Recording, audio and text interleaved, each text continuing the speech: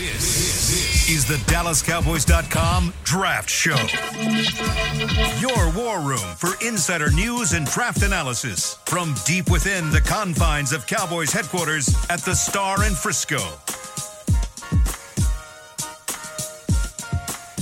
It is, what is today? Tuesday, February 20th, 2024, and we are 65 days away from the NFL draft. Confident about that? I am confident about 65. it. 65 days away from the NFL draft in Detroit, Michigan. See, I got it right. There we go. Boom. It was still loading on my screen. Good but stuff, Kyle. 65 days away, and we're welcoming you into the draft show presented by Miller Lite. Alongside Nick Harris, Zach Wolchuk, I'm Kyle Yeomans. A little bit of a lighter crew today. No Aisha, no Bobby, no Brian this week, but we will possibly have Aisha back on Thursday, and then we will keep on rolling with Bobby and Brian as well. Chris Beam in the back. There is a couple weeks here, and we talked about this a little bit on Talking Cowboys earlier, Zach, but this is just the lull of the offseason because there's no free agency. Yeah. There's no combine yet. There's no numbers to go off of. It's just basically conversation week before we go to Indy next week. But there's not a whole lot going on, but it's a chance for everybody to start watching a lot of film, right? It sure is. We can all get caught up if you during the Super Bowl week, like we were out there in Vegas as our station with 105 through the Fan. So now is a really good time to dive in right before the Combine. We're going to get a lot of new information for the Combine as well. I think some of the most fun is just what's going on with the Bears. You know, you've got all the rumors with the trade possibilities with the number 1 overall pick. Do they want to maintain stuff with their quarterback? I feel like much like last year with the Bears moving that pick to Carolina, they are kind of controlling everything with the draft. Is it a division rival that ends up going ahead and swapping from 2 to get up to 1, which could be scary depending on how you feel about Caleb Williams. But I do think some of the trade draft scenarios now are where things start to get a little juicy and fun as we start to see some of these mock drafts come out and all these trade possibilities really, I think, are catching my eye. Yeah, gosh, if you're thinking about Chicago here and they trade back to 2, let's say Washington trades up to 1, they could still trade back and pick up more stuff from there. So yeah, they really have the world. They're in the a great palm of their spot. hands. Yeah, they have the world in the palm of their hands going into this draft. I think it's a really good point. I think a lot of the things that we're still kind of answering questions with as far as the draft goes and the 65 days before we get there is what Chicago will do, and I think there will be a huge trickle down effect as part of that. So we'll just kind of see these next few weeks go on. I think Combine's going to be a really, really important time for the Chicago front office to get with some people and see what offers they like for both the number 1 overall pick and Justin Fields, or if they decide to bring both of them in and kind of go from there, which I would be shocked if that happens, but according to reports out of Chicago, it's not out of the realm of possibilities. And Atlanta's interesting. I mean, they're in the business for a quarterback there as well, and where they're sitting in the first round, are they a team that wants to move up? Do they want to get into conversations there with Justin Fields? Are they looking to try and move from 8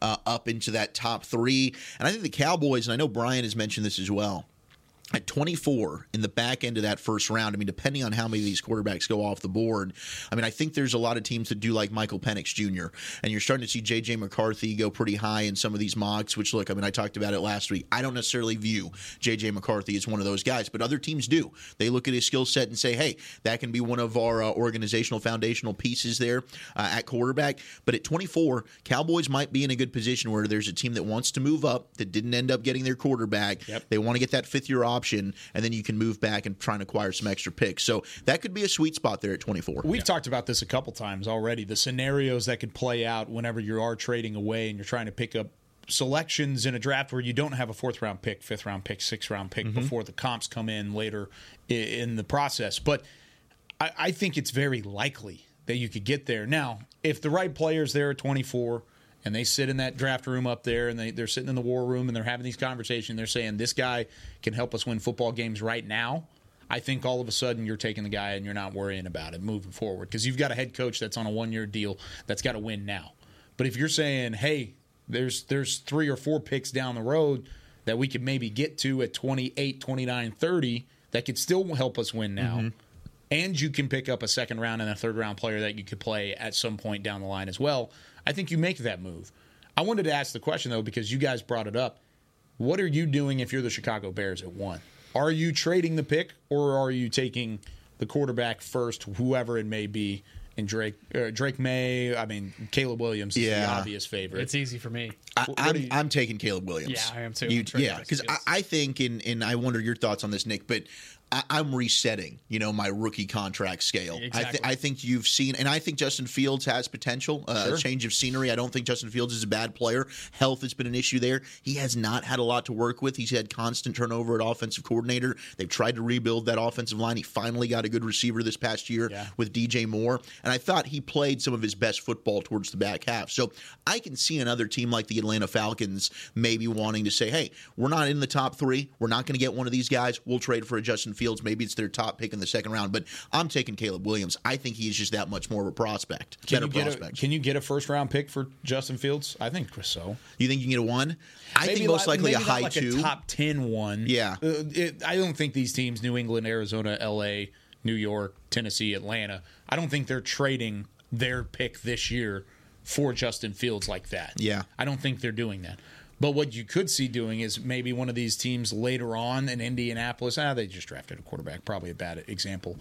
One of these other teams that doesn't have a quarterback that's in the later parts of the first round, then you turn around and you say, hey, let's go get this guy and we can ship this off, and all of a sudden... You know what it could be is one of those scenarios where it ends up being a second-rounder. Like maybe it is Atlanta's second-round pick, 43 overall. But what you can do is put stipulations in the trade, much like we've seen with Calvin Ridley and that move that Atlanta did with Jacksonville, where if they go ahead and re-sign him, all of a sudden that moves up from a third to a second-round pick. Yeah. If Atlanta makes the playoffs, now it's a first-round pick for next year or whatever it is. I mean, maybe there's types of language that you can put in the deal, but I don't know that a team's just going to give a straight up 1 for Justin Fields right now. Yeah, Trey Lance. It's a quarterback. It's a starting quarterback. I think a 1 is necessary. At least that's what I think Chicago would need. Yeah, I understand that. It really depends what team is having that discussion with Chicago at the end of the day. What team is so needy where they would give up a 1. I think you look at Denver, you look at Vegas, you look at the Saints. I think those are. And those guys, literally those teams, 12, 13, 14 in the first round. Maybe, gosh, I was thinking about Seattle, but if you're trading for Justin Fields and you're trading a 1, you're expecting him to play this year, and Geno Smith is locked in there. So I don't know. It's going to be an interesting decision for Chicago to make, but also any team that would be calling Chicago about Justin Fields going into the 4th year of his rookie deal, 5th year option, still open to be exercised. So that's a 2-year quarterback rental basically before you'd have to make the decision on signing him long term or letting him walk, or would you be okay letting him walk if you gave up a first round pick? So those are the questions you have to ask yourself if you're trying to trade for Justin Fields there. But again, man, Chicago's got all of the cards right in their hand, all 52, and they're just showing. I know they're showing everything. I'm a little envious. It'd be fun right now to be part of that Bears war room. That's the first time you can say that in a while. It is because and they got a hit on it. I mean, trust me, they're in a situation where if they end up fumbling the bag on this, you're going to look back and say, "Oh my goodness, GM gets fired over this." Absolutely. People are going to be losing their jobs. Yeah, I was about to say when it's fun for us to talk about. That means it's probably not super Tough fun decisions. for them to talk about. A lot of sleepless nights. I do want to circle back as we talked about, the trade back scenario at 24, and you said, okay, depending on who's on the board, and you're right. I mean, there are certain players that you probably don't want to move off of, and as we've kind of looked at some of these mocks, and we get a feel for, realistically, the options of who could be there at 24 for the Cowboys, are there some names that okay, depending on who's this team that's calling, whether it's Indy, whether it's Atlanta, I'm not moving off 24. I'm staying home, and I'm taking that pick. Are you asking? Do you stay? You're staying at 24 no matter what. Who would be the players where you're staying at 24? I'm not trading back. Okay, I see what you're saying. Jackson Powers Johnson, Oregon. Other than that, I'm okay with kind of moving around. I think this tackle class is deep enough to where you can kind of take a gamble on moving back 3 or 4 spots. Okay. And if you lose out on a Jordan Morgan or a Tyler Guyton, you can still jump on a Kingsley Suamataia or. Goodness, I'm blanking off the top of my head right now, but there's really good tackles that you could still take in that late first round, early second round type of range. Patrick Paul, I've talked about him a few times. Troy Fountaino out of Washington, so that's another one. Marius Mims from Georgia, we brought him up. Can we talk about Fountaino a little bit out of Washington? I don't know if we've hit on him specifically. I saw him mocked to the Cowboys in one specific mock draft earlier this week, but anything there? I mean, it goes back to what you're talking about. The depth of this tackle class is significant. So if you don't get the Amarius Mims early on. You don't get the Morgans or the Tyler Guytons. You can make something happen. Why is Fontenot up there as a potential as well? Yeah, I think you look at between Fontenot and Fatanou, so I'm going to go Fontenot here. I think I've said Fatanou in past shows. We'll just kind of go show by show basis on that. He's got some guard flex. He's got some. He's shorter wingspan, but really violent in how he plays guys in a close range. And so you see that and what he was able to do at Washington in that area, and you want him playing in that phone booth at the next level. That's what some scouts are looking at. So he has that guard flex that you could possibly slide him inside, and you could be comfortable doing that. Where that kind of becomes tricky for the Cowboys is what do you do with Tyler Smith in that instance? Do you push him out to tackle, or do you want Fontenot at tackle? I think that's something you play with whenever you have that guy in the building and you figure it out. I think if I'm making the pick in the first round, I'm getting a true tackle that can play at left tackle and can be super mobile, can be aggressive. There's no question about him being a left tackle. That's me. But I also understand the case for wanting a guy with a guard flex, so you can have a little bit more flexibility there as far as what you can do with Tyler Smith, what you can do with this new kid, and just kind of go from there. But I think Fontenot definitely falls into that latter category as a guy who does have flex. If the Cowboys pull the trigger on him, then they're going to have a lot of work to do during training camp to figure out what his position is best at. Yeah, I've got him as a guard. I just think he's got that guard body type. Now, you're absolutely right. Violent, plays through the whistle, good body control, strength, uses his hands well, like his punch, gets to the second level. Can he play tackle? I do think he could, but I think he translates best to kicking inside and playing guard at the next level. So if you're the Cowboys, I'm looking at it. I am moving Tyler Smith back outside to left tackle, and I'd be playing him at left guard, or maybe he ends up being a future right guard replacement if you wanted to move him over for Zach Martin, depending on how many years he wants to play there. But I looked at him, and just from my tape study, because he was listed at 6'2". I think he ended up measuring in at 6'4", which was pretty good. Yeah. So, hey, he's a little bit taller than I initially thought. When you watch him, just the way that he's built, I just think he fits better inside at that guard spot. But he's smart, and he is a guy that you mentioned that flexibility. If you have injuries across the line, I do think he's capable of kicking outside and playing tackle. I'm currently looking for his pronunciation guide. It's not easy. Washington didn't have it readily available, but we'll get there initially. But do you have anybody what is your short list of guys that you would stay at 24 for? Yeah, I don't think that Fuaga is going to make it to you there at 24. Guys. But I would totally stay in there. So realistically, I'm with you guys on Jackson Powers Johnson. I do love Graham Barton. I know we got to look at the medicals. Graham Barton's a guy that I would probably stay in at 24, make that pick. If Alaitu Latu fell to you at 24, I think I'd have to consider that as well, because I love him as a player, similar to Jared Verse. Otherwise, outside of that, like any of those tackles, I do like a bunch of these options, but I don't know that I would be, oh my gosh, I love Amarius Mims so much, or I've got to sit in here and take a Tyler Guyton, the offensive tackle out of Oklahoma. I think I would be willing to make that move back to acquire some extra ammo, depending on how far that slide is, especially if you can get a 1 for next year potentially thrown in. I think that's something that I would consider. So I think for me, it's really just one of those center prospects, whether it is Barton, Jackson Powers Johnson, or if you get one of those studs to slide to you like a Quinion Mitchell, the cornerback from Toledo, somebody that you're not expecting to be there, similar to a CeeDee Lamb draft at 17 when you're on the board. You're like, how the hell is CeeDee Lamb sitting here?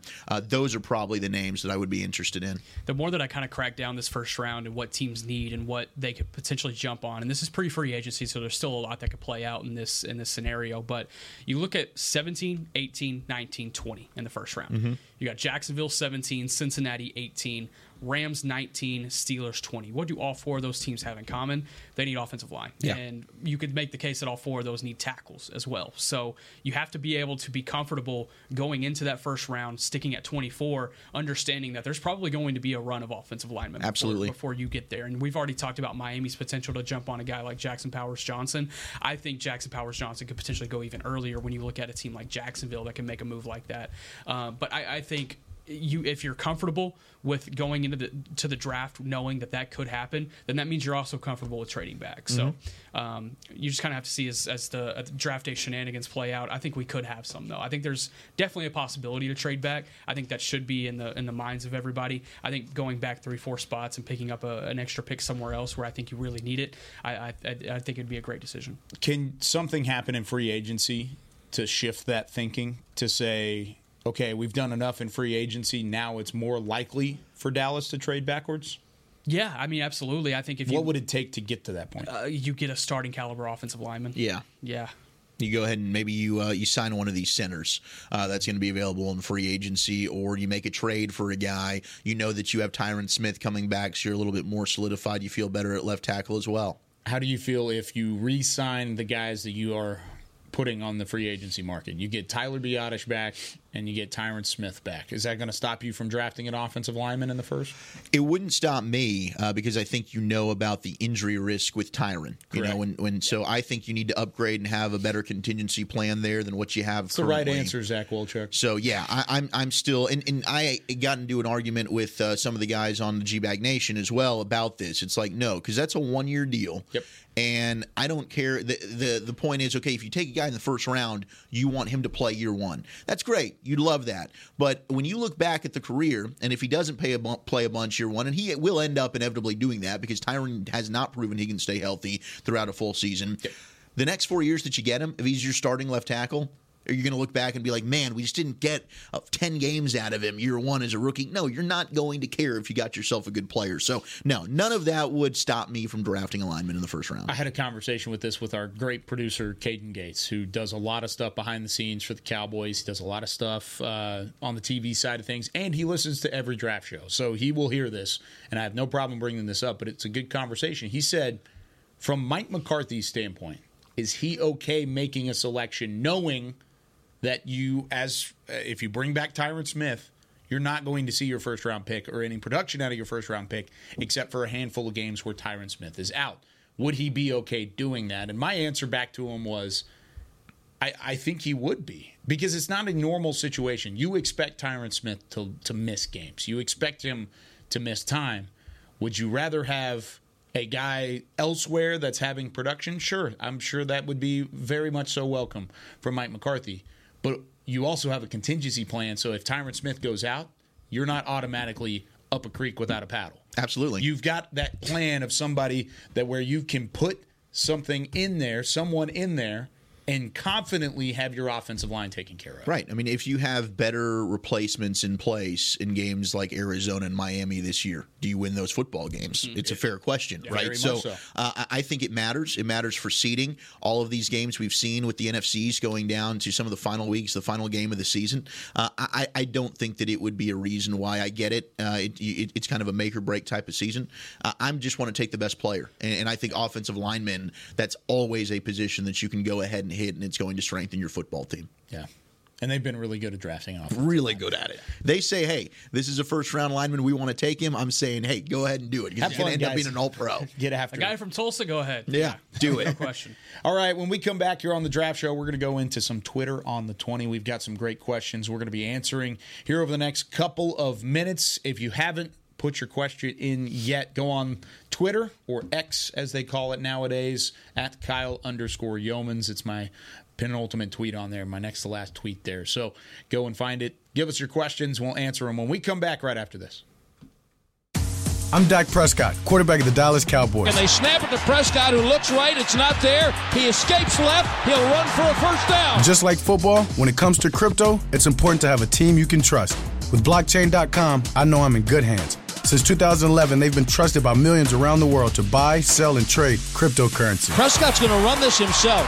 Run it up the middle, and he scores. Whether you're new to crypto or an active trader, they've got you covered. What are you waiting for? Get started at Blockchain.com. I'm Darren Woodson, former Dallas Cowboy player and Super Bowl champion. When I played in the NFL at a high level, I relied on my vision to see the field.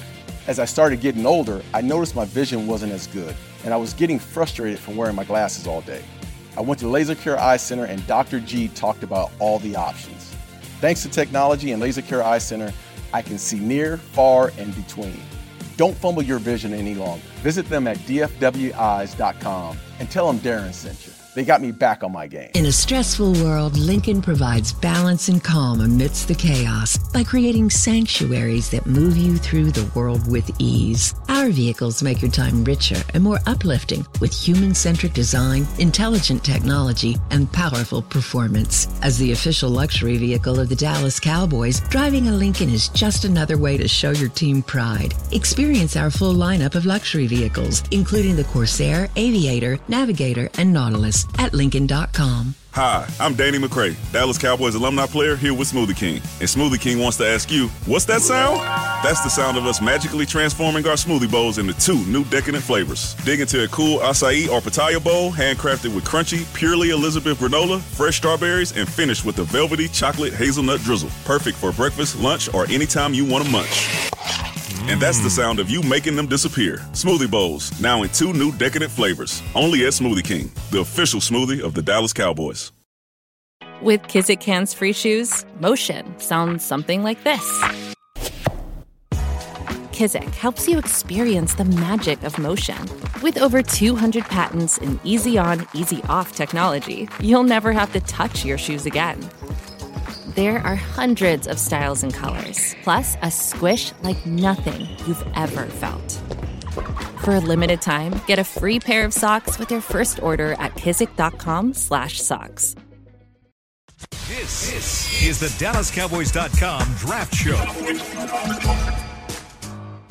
Back here on the Draft Show, presented by Miller Lite, a taste you can depend on. We've got Zach Wolchuk, Nick Harris, I'm Kyle Yeomans, and in the back, Chris Beam, doing a great job as always. About to hit the button because it's time for some Twitter on the 20. Twitter on the 20, as always. Gets even better and better every single week. Okay, Tom Downey, good friend of the show, says, who wins in a steel cage match among the Draft Show hosts? Go. I'm just kidding. This is not what we're going to talk about today. It would be pretty funny to talk about, but we've got only a limited amount of time. Yeah, Chris Beam would win. There you go. All right. Anthony Gibbs says, if the Cowboys decided to re-sign Pollard to a team-friendly deal, which running back in this draft class would be the best complement to Tony Pollard, in your opinion? I think we've had this conversation on this show before. Have we? I think there's a couple of guys. I know the guy that you like a lot. Talking about me? Yeah.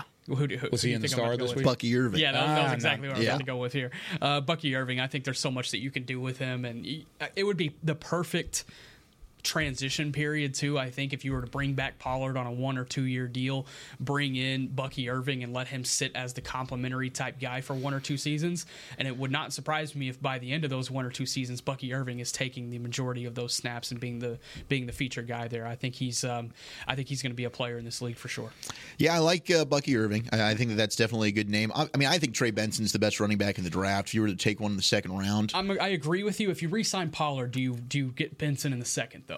Yeah, I mean, I think it depends on how many years is the Pollard deal. Is it another 1 year contract? Let's say it's 2 years. Yeah. Yeah, I mean, I still think I'd be interested there, but if not, I think you guys know I do like Audric Estime from Notre Dame. I think he's got the perfect size. He's well built, strong lower body, weaving style of runner. He's good with his jump cuts.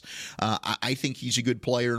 And then to me, I'm a big fan of Jalen Wright from Tennessee. I just always keep coming back to him and Ray Davis, the running back from Kentucky, but there's something about Jalen Wright that, if you want to go in the 3rd or 4th round for either of those guys, I think that they're going to excel at the next level, specifically Jalen Wright, who was in a split backfield there at Tennessee. I think he's got good vision. He is an explosive playmaker type of guy.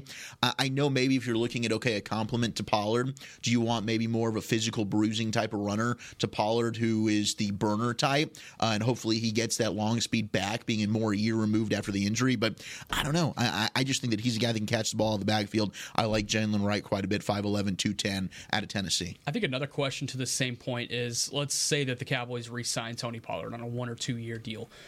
Does that give them a little bit more flexibility to take a guy like Jonathan Brooks, who you might not have to begin the season, so you can work in guys like Malik Davis, Deuce Vaughn in the beginning of the year, see what they can bring from that perspective, and then once you get to beginning of October, you can really start to ramp up Brooks and see what he can do from a complimentary standpoint with Pollard, because we talked about on this show, if you don't re-sign Pollard, you need a back that can come in and play. Yeah. So you kind of write off Brooks from that perspective. If you're able to re-sign Pollard, though, I think think that gives you that flexibility to bring in Brooks. I think that's a great point. It would make me feel much better about going for Jonathan Brooks, because that could be a redshirt year. And the Cowboys will know their doctor did his surgery, so they'll know exactly kind of where he's looking at. That's a great fit. Jonathan Brooks, I mean, if it weren't for the injury, he might be my number one running back in the draft. I think him and Benson are 1-2. The other name that I'll throw out there, if you just want in terms of pure complement, kind of a bigger back next to Pollard, would be Isaac Guerrero, the running back from Louisville, who we got to see here at the Star. That dude is we talked about him a little big, bit. subtle, but I mean, he moves so well for his size at 6'1", 225. Bigger back, but he can also catch the ball in the backfield. A little bit of injury concerns there, hamstring, and he's had a Lisfranc injury as well, that same injury that Jordan Lewis suffered a couple of years ago. But a 4-year guy at Wisconsin before transferring to Louisville. I think he's a guy that could be that third down type of guy, but also he's got some legit speed, like legit breakaway speed. He could be up back at the next level. I think that could surprise some people too, but I think he's a day 3 guy you can get a lot of value from. Agreed. Maybe not the day 3 value that you're talking about, but I'm all over Corum from Michigan. Blake I just Corum. think even though he's got the carries and the wear and the tear of going through Big Ten seasons and being the bell cow for the national championship Wolverines, I still think he would be a fun compliment for Tony Pollard. And you're taking a chance on a guy who had production in college and is a completely different run style than what Tony Pollard brings to the table. Sure. All right, let's play this game again, says Red on Twitter. He says, what would be your favorite same school draft combo for the Dallas Cowboys? Any round, but just 2 players coming from the same university. This is so easy for me. Jackson Powers Johnson and Bucky Irving. The 2 Oregon kids. Yeah, it's so easy for me. Man. You love the Ducks, don't you? In this draft class, absolutely. There's been other draft classes, absolutely not. Dan Lanning, I think he's doing something there up in Eugene. You see what he was able to do as far as developing defensive talent whenever he was at Georgia. Defensive coordinator under Kirby Smart for a long period of time whenever they were starting that dynasty out there in Athens and bringing that to Oregon. He brought a lot of personnel guys with him to Georgia that had those same kind of philosophies and mindsets, and they look for a specific type of player, and that translates to the offensive side of the ball too. They get mean, nasty guys, physical guys, big prototype type bodies, and they develop those guys at the next level so well. So I trust where Oregon's at right now. Just for funsies, which could really help this team a lot, let's go with T. Sweat and Jalen Ford from the University of Texas. Okay. I think if T. Sweat, if you could land him in the second round, maybe go Jalen Ford in the third or the fourth, I'd be into that. I mean, Jalen Ford's a player, Senior Bowl invite. We know he was out there, a lot of experience. We got to cover him there at Frisco Lone Star. I think T. Sweat we've talked about a lot. Yeah. I mean, he fits exactly what this team needs. They tried to get it with Mozzie Smith, but tough guy to move. I mean, heck, you could throw Byron Murphy in there as well. Yeah. But Jalen Ford's a guy that I think 2 years ago, in terms of coverage, maybe the tape a little bit better than this past year, but I think he's a guy that can run with tight ends. Sometimes he'll struggle to shed and get off some of the bigger linemen consistently, but that's why you want to have that T. Sweat in front of him, some of those bigger bodies that really did a great job of keeping him clean. High motor, works towards the line of scrimmage, sure tackler. Big fan of Jalen Ford out of Texas as well. Texas has some guys. We've had drafts where they have had nobody taken. Yeah. This year you look at the University of Texas, and there's some players that you really, really like. I think something very interesting about Jalen Ford, too, he had an opportunity to come out as a junior, and he was getting day 2 type of love at that point. He's like, hey, if you have a really good process, really good combine, you can go out there, you could possibly be a third-round pick. Yeah. Didn't have as great of a year this past season, and that's not to say he didn't have a good year at all. I mean, he was a really big part of that defense that Texas put together behind defensive coordinator Pete Kwiatkowski, and he was a big part of what they did from just being able to kind of be a traffic cop for the defense and manage everything and do what he does in the second level. But I think there's still a lot of value you can get there because he's starting to slip to early day 3. In this year's draft, it's a little bit deeper at linebacker. So I think there's an opportunity to take a guy like a Jalen Ford in the 4th or 5th and get a really good value out of it. I wish I was just a little more sold on Van Pran out of Georgia. It's not like I don't like him, but I'm not in love with him because then I could pair him with Bullard, my safety, who I adore. See, initially I was going to make the joke of Michigan just because of how that worked out in the past, and everybody would just kind of make the joke. There are 2 good Michigan players that would help your football team. Junior Colson, the linebacker, and you've got Blake Corum, who we just mentioned it earlier. That would be a fun little double dip. Guys, Junior Colson, He's nice. I think he's my number 1 linebacker. He might be up there. I have him as number 4 right now, mostly because I'm a coward. I need to move him up, though. It's because I don't want to put him above Peyton Wilson and Jeremiah Trotter Jr. because I love those 2 guys. But Colson's a linebacker. fun watch. In fairness, all right, Peyton Wilson is my favorite linebacker, right? And the only reason I've like kind of tapered off is because of the medical issues with him. It seems like that's kind of all of that. But man, Junior Colson, and I get it. Like there's the phobia of the Michigan, but he's big, and you watch him in that college football playoff, and he is running around with a club on his hand against Alabama in the national championship game against Washington, and he is making every single tackle, and he can cover. He's a 3-down player, which is important. You need to look at that in today's game. Is he going to be on the field for 2 downs, or you have to sub him out nickel and dime packages? No, you can leave Junior Colson out there. I've got a second-round grade on him, but I do think he might be the best all-around linebacker in the draft. I've got a second on him as well. It's like a late second right now. I think he's a legitimate player. The other one I was going to say, though, was your Georgia connection. Mm-hmm. Why not Amarius Mims and Ladd McConkey at the second level, the wide receiver? Get a little funzo at the end of it, you know. McConkey is just he is so shifty. I mean, he played basketball as well in high school. A smaller guy, right? So you look at the catch radius; it's not quite there, but he is so quick. He wins immediately off the line of scrimmage. The natural separation, and you look at these next gen stats that come out. And CeeDee Lamb, I think, ranked second in the entire NFL when it came to separation, which is a credit also to Mike McCarthy and some of the scheme and the design that they're doing offensively. Absolutely. But Ladd McConkey has just a natural ability. You look, and he's got 3 to 5 yards. He's wide open. He dominates over the middle, feasts with those crossing routes, which you know the Cowboys really love. I mean, Mims, I said it last week, would it shock me if Amarius Mims, we look up 4 years from now and he's the best tackle out of this class? No. He's got extreme talent. The question is, you look at 7-8 games started, but in those games where he played, he was playing in high-leverage situations and was really, really good. But Ladd McConkey is a fun player, and he can be a factor on special teams and the hands.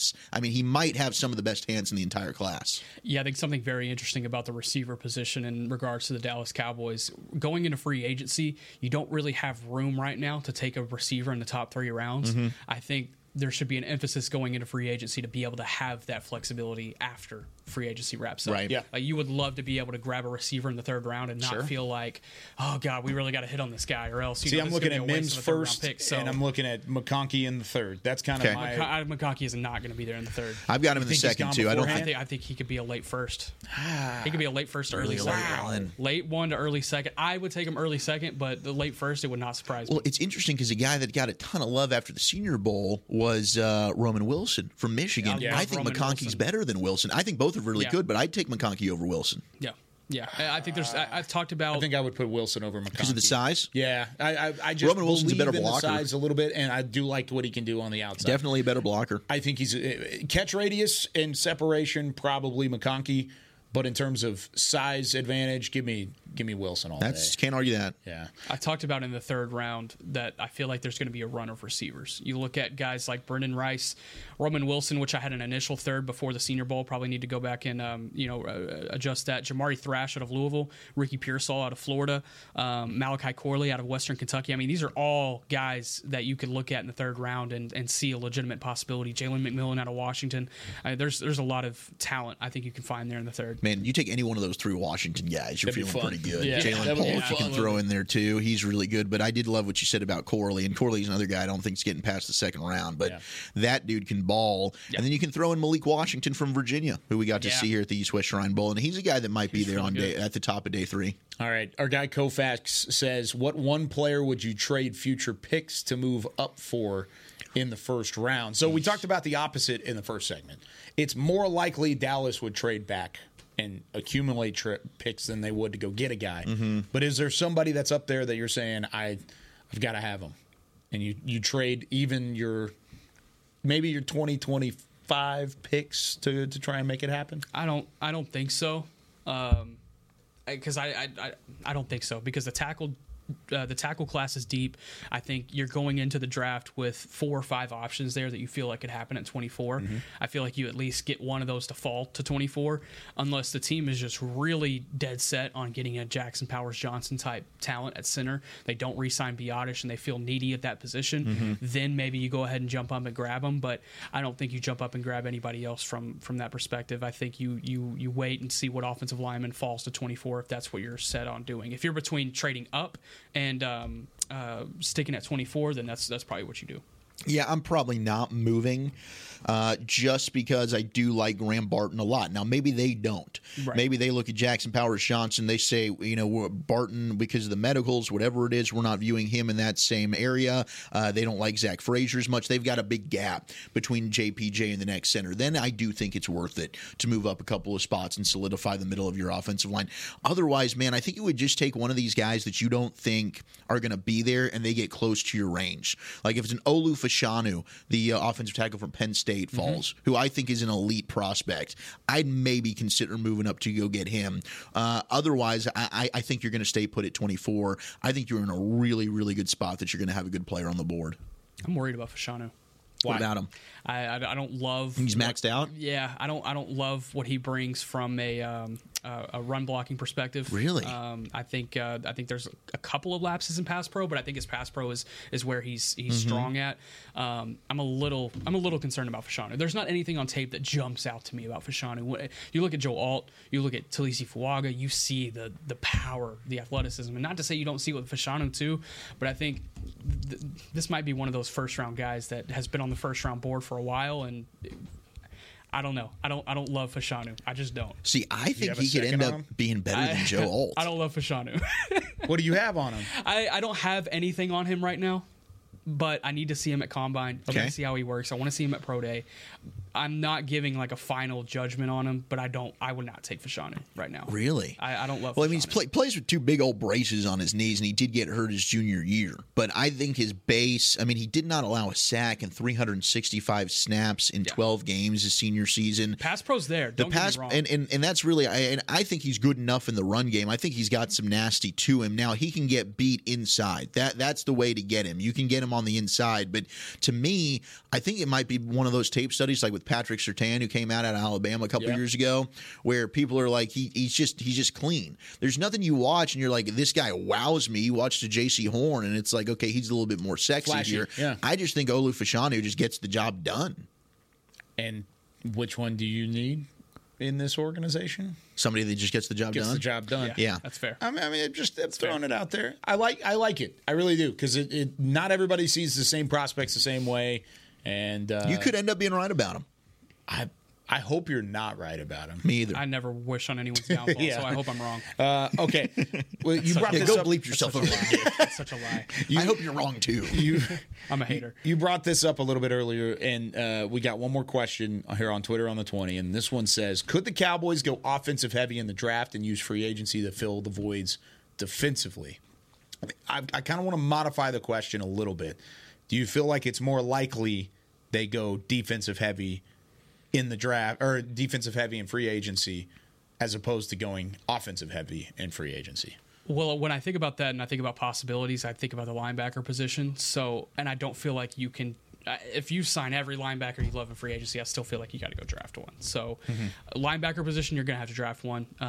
Defensive tackle, there's an opportunity to bring Hankins back, and if you bring back Jonathan Hankins, then there's not as necessarily as big of a need to get another one in the draft, especially early on. Yeah. This is a good defensive tackle class. If you want to take one in those first couple of days, man, you might be able to hit on one. But is it asking, would that be a comfortable scenario, basically going heavy defense in free agency and then focusing on offense in the draft? I think it's which one's more likely to happen. It's not necessarily a comfortability. But what would you believe is more comfortable for this team? Yeah, going offense heavy in the draft for sure. I mean, that makes sense. You got to get an offensive lineman. Yep.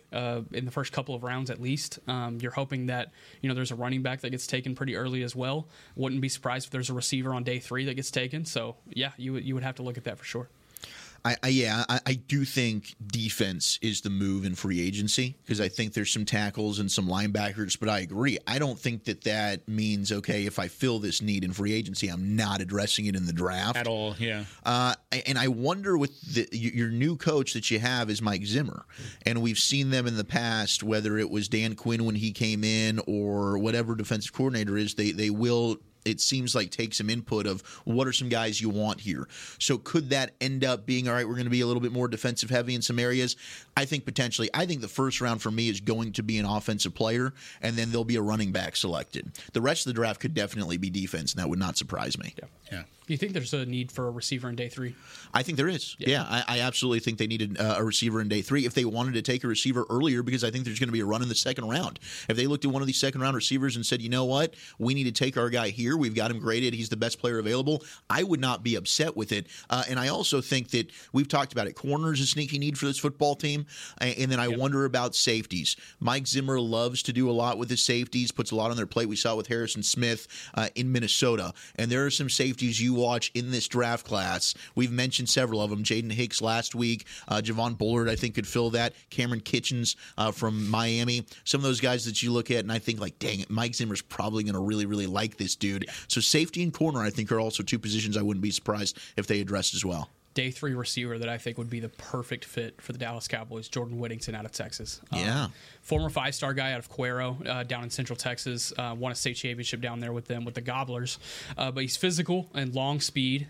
He battled a lot of injuries his first few years in Austin, and I think that kind of stunted his development from a certain standpoint. And they kind of recruited around him, or recruited over him. They brought in Xavier Worthy. They went in the portal and grabbed A.D. Mitchell. Those are 2 receivers that we see at the top of this draft. But I think Jordan Whittington, had he had the opportunity to be a feature receiver in this offense this past season, we would be talking about him in the same light. I really do believe that. He's got legit speed with a big frame that he has, super physical. He can make those contested catches.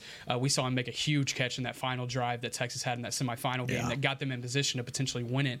And I think where it becomes a really even more emphasized perfect fit for the Dallas Cowboys.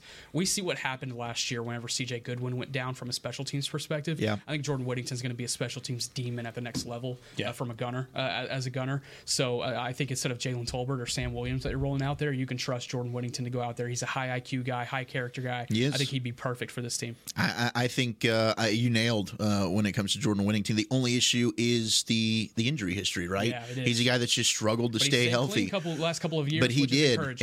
And I do think if you're looking at a guy that you want to hit and take a flyer on on day 3, he's certainly at the top of the list. There's no question about that. And I love the special teams versatility that he brings as well. I mean, you go back and watch that state championship performance. No, we're not necessarily but that is one of the best I've ever seen. It's probably the best state championship. Incredible. 2, actually, number 1 is probably Jonathan Brooks, and then 2 is probably Jordan Whittington. Yeah. Welcome in the Friday Night Stars, everybody. Glad you're with us. No, we're on the draft show, finishing up here on Twitter on the 20. But when we come back, I want to talk a little bit about the safeties. You talked about that as a sneaky need. We've hit safeties a couple times before, but could free agency possibly play a factor into that as well? And which safeties do you expect to show out in Indianapolis at the Combine? Who's going to light it up? When we come back, more of the draft show right after this. Hi, Drew Pearson, former Dallas Cowboy and now Pro Football Hall of Famer here. If you're struggling with your vision and tired of those contacts and glasses, don't throw a Hail Mary. Go where I went. Laser Care Eye Center, the official LASIK partner of the Dallas Cowboys. Drew, thank you so much for trusting us with your vision correction procedure. At Laser Care Eye Center, we offer 6 different vision correction procedures to help patients see. Check them out at dfweyes.com. Tell them Drew sent you. Hood, hood. In a stressful world, Lincoln provides balance and calm amidst the chaos by creating sanctuaries that move you through the world with ease. Our vehicles make your time richer and more uplifting with human-centric design, intelligent technology, and powerful performance. As the official luxury vehicle of the Dallas Cowboys, driving a Lincoln is just another way to show your team pride. Experience our full lineup of luxury vehicles, including the Corsair, Aviator, Navigator, and Nautilus at Lincoln.com. I'm Dak Prescott, quarterback of the Dallas Cowboys. And they snap it to Prescott, who looks right. It's not there. He escapes left. He'll run for a first down. Just like football, when it comes to crypto, it's important to have a team you can trust. With Blockchain.com, I know I'm in good hands. Since 2011, they've been trusted by millions around the world to buy, sell, and trade cryptocurrency. Prescott's going to run this himself. Run it up the middle, and he scores. Whether you're new to crypto or an active trader, they've got you covered. What are you waiting for? Get started at blockchain.com. Hi, I'm Danny McCray, Dallas Cowboys alumni player here with Smoothie King. And Smoothie King wants to ask you, what's that sound? That's the sound of us magically transforming our smoothie bowls into 2 new decadent flavors. Dig into a cool acai or pitaya bowl, handcrafted with crunchy, purely Elizabeth granola, fresh strawberries, and finished with a velvety chocolate hazelnut drizzle. Perfect for breakfast, lunch, or anytime you want to munch. And that's the sound of you making them disappear. Smoothie bowls, now in 2 new decadent flavors. Only at Smoothie King, the official smoothie of the Dallas Cowboys. The longest field goal ever attempted is 76 yards. The longest field goal ever missed? Also 76 yards. Why bring this up? Because knowing your limits matters, both when you're kicking a field goal and when you gamble. Betting more than you're comfortable with is like trying a 70-yard field goal. It probably won't go well. So set a limit when you gamble and stick to it. Want more helpful tips like this? Go to keepitfunohio.com for games, quizzes, and lots of ways to keep your gambling from getting out of hand. This is the DallasCowboys.com Draft Show. Back here on the Draft Show, wrapping things up here on this Tuesday, 65 days away from the NFL Draft in Detroit, Michigan. Back alongside Zach Wolchuk and Nick Harris. We've got Chris Beam in the back. We'll have Aisha Morrison and Bobby Belton later in the week, but glad you're with us here on the Draft Show. We talked a little bit about this earlier. Zach, you said safety a sneaky need for this Cowboys team. Jaron Kearse is an unrestricted free agent. There's lots of question marks around the safety position now that Dan Quinn has taken the job in Washington. We've talked about some of these top-end safeties. Tyler Nubin from Minnesota, Cameron Kitchens from Miami, Kalen Bullock from USC, Javon Bullard from Georgia as potentials there. I want to know who's going to light it up from a team speed standpoint, from a combine standpoint. Anybody jump off the page and what we can expect next week in Indy? I mean, I do think Bullock should run well. Yeah, that was my first guy too. Right? Like Bullock should be a guy now, I think he's a corner. Like for me, I'm not a fan of Kalen Bullock at safety. He's just too darn skinny, and I don't think he tackles well. So I would 6'3", 190. Yeah, I'd feel very nervous about playing him in the back end. Or I mean, look, you can move him in. Maybe he can slide in on nickel packages and play some corner. But I'd probably move him to the outside. I think he's a guy that could run in the 4-4s. I think my guy Javon Bullard, who is a little bit of a shorter dude at 5'10", I think he could run really, really well. I'm excited to see Tyler Nubin, though. Tyler Nubin, I think, could make some money. If he ends up running sub 4.5, I think he's a dude that is going to end up maybe being the first safety off the board there from Minnesota. He's my number one safety, by the way. And I can see that, right? Because he's one of the most complete players that you've got at that position. Those are some of the guys that I'm excited. And then, of course, there's Cooper DeJean from Iowa, who I do think is a corner, but some people might view as a safety. I think he could play either. You saw him just be an absolute special team star there, potential first-round pick. How does he end up testing as well there in Indianapolis? Those are some guys that I would kind of keep my eye on. Cooper DeJean. DeJean. I like DeJean. I think it adds a little bit more flair. I said it that way, too. I was like, maybe he's not French, though. DeJean just doesn't sound as good. DeJean, yeah. We're going to have a talk with you, Cooper. Hey, Cooper, can we switch this to DeJean? I know you love Javon Bullard, and I do, too. I think he's a really good safety. I think he's a guy that can go comfortably day two. I thought you were going to rip my dude a little bit. I don't think he's going to test well. You don't? I don't think he's going to test well. You don't think he'll run well? Good 40 time? Correct. Yeah. Okay. Yeah, I don't think he's going to test well. So that's fine. Slide a little bit. I'm okay with that. Wolchuk was getting a little defensive there for a split second. We were about to find out about the cage match. That's my one guy. I cannot take any slander on him. I'm telling you, he's going to be a stud. I think he's good, though. I think there's some guys that have instincts that overcome a lack of athleticism or a lack of speed in other areas. I'm trying to think one off the top of my head. I can't. Antoine Winfield Jr. There you go. Javon Bullard feels like one of those guys that'll just be able to carry on instincts and carry on his football knowledge and what he does from that defensive backfield. Love what he does. Here's kind of a later guy, I think, and comfortably into day three. Keaton Oladapo from Oregon State. He was a Senior Bowl guy, really lengthy. That was the thing that kind of took me away. And he's able to cover a lot of range as a result, and he ran really well too, and being able to get to the ball and fly to the ball. He's a guy that affected the game at all three levels at Oregon State. He was getting sacks, tackles for loss, and then he was also getting interceptions and pass deflections on the back end. He's a guy that I love as a 3-level type of defender, and that's what you love to see from the safety position. And I know I've talked about it with Tyler Nubin about how he can approach the running game and get into the backfield and identify it so early on. I think Oladapo has those same type of instincts, but maybe a little bit more of a aggressiveness from Oladapo that kind of allows him to throw himself out of the play at times. So I think that's why you're probably looking at day three value there. But if you're looking for a guy that could probably test pretty well, I think Oladapo is going to be one of them. And you're talking about these later picks. I don't know if this guy even is categorized as a later pick, but I want to talk about him. Maybe late day two. Jalix Hunt from Houston Christian. Okay.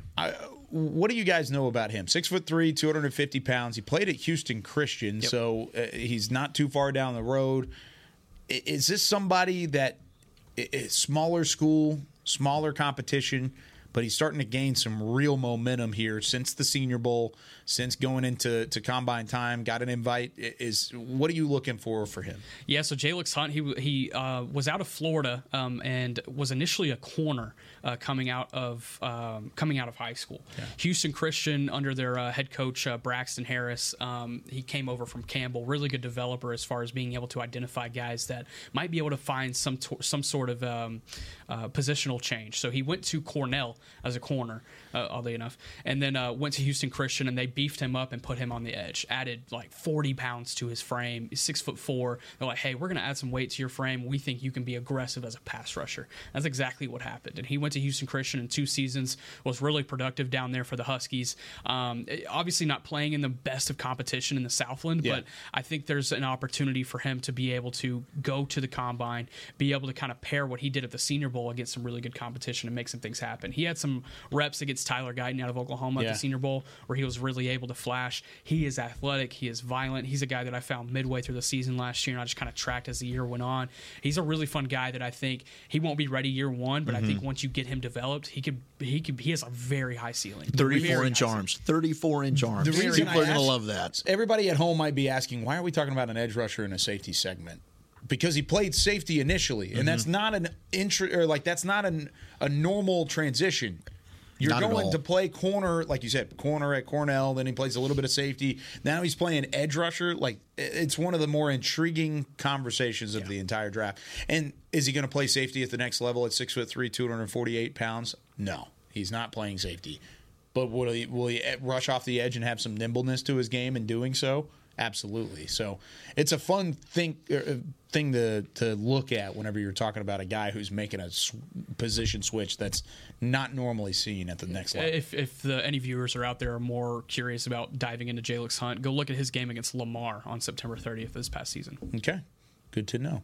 Any other safeties that Dallas could be maybe looking at whenever you go into a day 2, day 3 standpoint?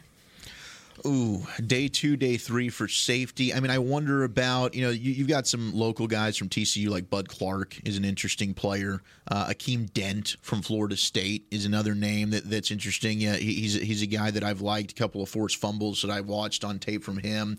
I think he's a good athlete, 6'1", 203. I wonder what he's going to run. And then I know Bo Brady's been brought up. I think Aisha brought him up out of Maryland as well that could go day 3. Tackling machine, 6 passes that he broke up last year, a couple of interceptions as well. I think Bo Brady's an intriguing prospect. And then Vaki, the safety from Utah, is another name that I've seen some people are really, really high on as well that could go in that range. Tell me about him a little bit. 6 foot, 208. Yeah, and he might be a little bit shorter to what you're looking at, but I think he's a guy that could go 4th, 5th round. 2 passes defended. I think he had 50 tackles last year.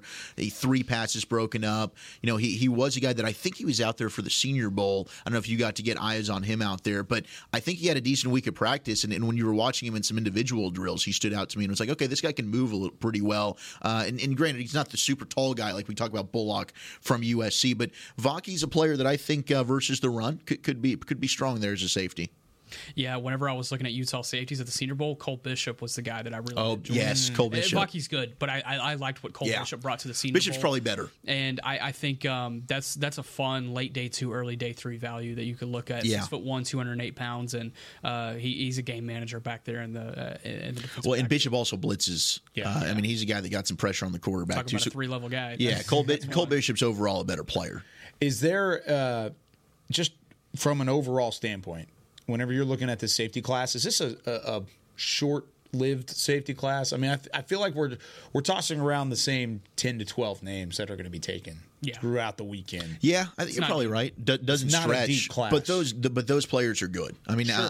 The top end of this thing I think is really, really good. You're going to get some, but you're right. It does not stretch like we talk about with receiver or some of these other spots. There you go. Anything else? Anybody want to do any tell me more? What was the best player you watched this week, Nick? Oh my goodness, gosh, that's a tough one. Let me break this down. Can I give you guys a player that I wasn't? I'm ready when y'all are. But go ahead. As big of a fan on as some others are. Oh no. I mean, do you guys like Marshawn Kneeland, the edge from Western Michigan? See, I liked him at Senior Bowl, and I went into Senior Bowl thinking, okay, the G5 guy. I love seeing the G5 guys that are getting those day 1, day 2 love. Okay, what are they doing to dominate at that level? I didn't see that from his film. I loved him at Senior Bowl. Okay. Yeah. So, and maybe he's a guy you get up close and personal with, but you watch the tape for me. I was expecting to jump out, and I wanted to see somebody that dominated against the Central Michigans when he played there, because he's an edge out of Western Michigan, 6'3", 268. I think he's one of those. He ran track in high school, all-conference high jumper as well. His athleticism translates on tape. He's quick off the ball, lots of hand fakes to set up linemen on his rush. The bull rush, he can push tackles back into the lap of the quarterback. But to me, he's one of those guys where he kind of rushes himself out of running lanes a little bit, gets knocked on the ground, doesn't always set the edge when you want him to. I wasn't as high on Marshawn Kneeland as I was expecting to be after watching him, but maybe I need to see how he tests in interviews and some of these individual workouts as well with some teams. Maybe he ends up raising his stock a little bit. It's funny, you mentioned the Senior Bowl specifically, and there were times in those practices where he was shedding blocks. Mm-hmm. That's not what he did on his film. No. He struggled to get off of blocks in his film, and then whenever you got him to the Senior Bowl, and let's say the game – at that point, you're trying to make money as a small school guy, like you said. You're going with an added emphasis of, hey, they say you can't shed blocks, you got to shed blocks. Can he do that in game time action at the NFL level? I have a little bit of pause on that, but the way that he was able to do it at the Senior Bowl shows that it's possible. And he looks small. I mean, he's a guy that I think is going to need to get a little bit stronger. He's not very long. No. He doesn't have a ton of length. There's some traits there. You look at the quickness, but not as high on him as I think others are. Interesting. Yeah, here's a guy that I really enjoyed out of the Senior Bowl and was able to watch more over the course of the last week. And I think I may have mentioned him on the show already, but I want to dive into him a little bit more. Jamari Thrash, receiver out of Louisville. Man, if he's almost an exact prototype of Jalen Tolbert. Like they have very, very similar traits. He's not the tallest guy in the world, but he can still go up and grab it. He's really decisive in his route running. He can make some things happen in the short to intermediate game. He was a transfer out of Georgia State and was really productive for a Georgia State in his junior season. He was an All-American honorable mention coming out of his junior year. Transferred to Louisville and still had an 850-plus yard season, was really good with the Cardinals. That was a really good offense this past year, and he was one of the feature weapons in that offense. Shined at the Senior Bowl. He's physical and route running. He made DB's guess. That's what I put as the notes as far as coming out of his performance in Mobile. I think he's a third-round guy comfortably that could really shine, I think, in the right system. Get him in a system where the offense is really spread out. They get a lot of things going, West Coast type of system, and I think he could really thrive at the next level. Thriving Thrash. Thriving Thrash. Maybe that'll be the title of the show. Heck yeah. Put him as a thumbnail, and that'll be the end of it all. Cool. All right. Well, that does it for us here on the Draft Show. We'll be back on Thursday, 11 a.m. Central Time, to break it all down for you and keep you rolling. We're going to do some mock drafts on Thursday.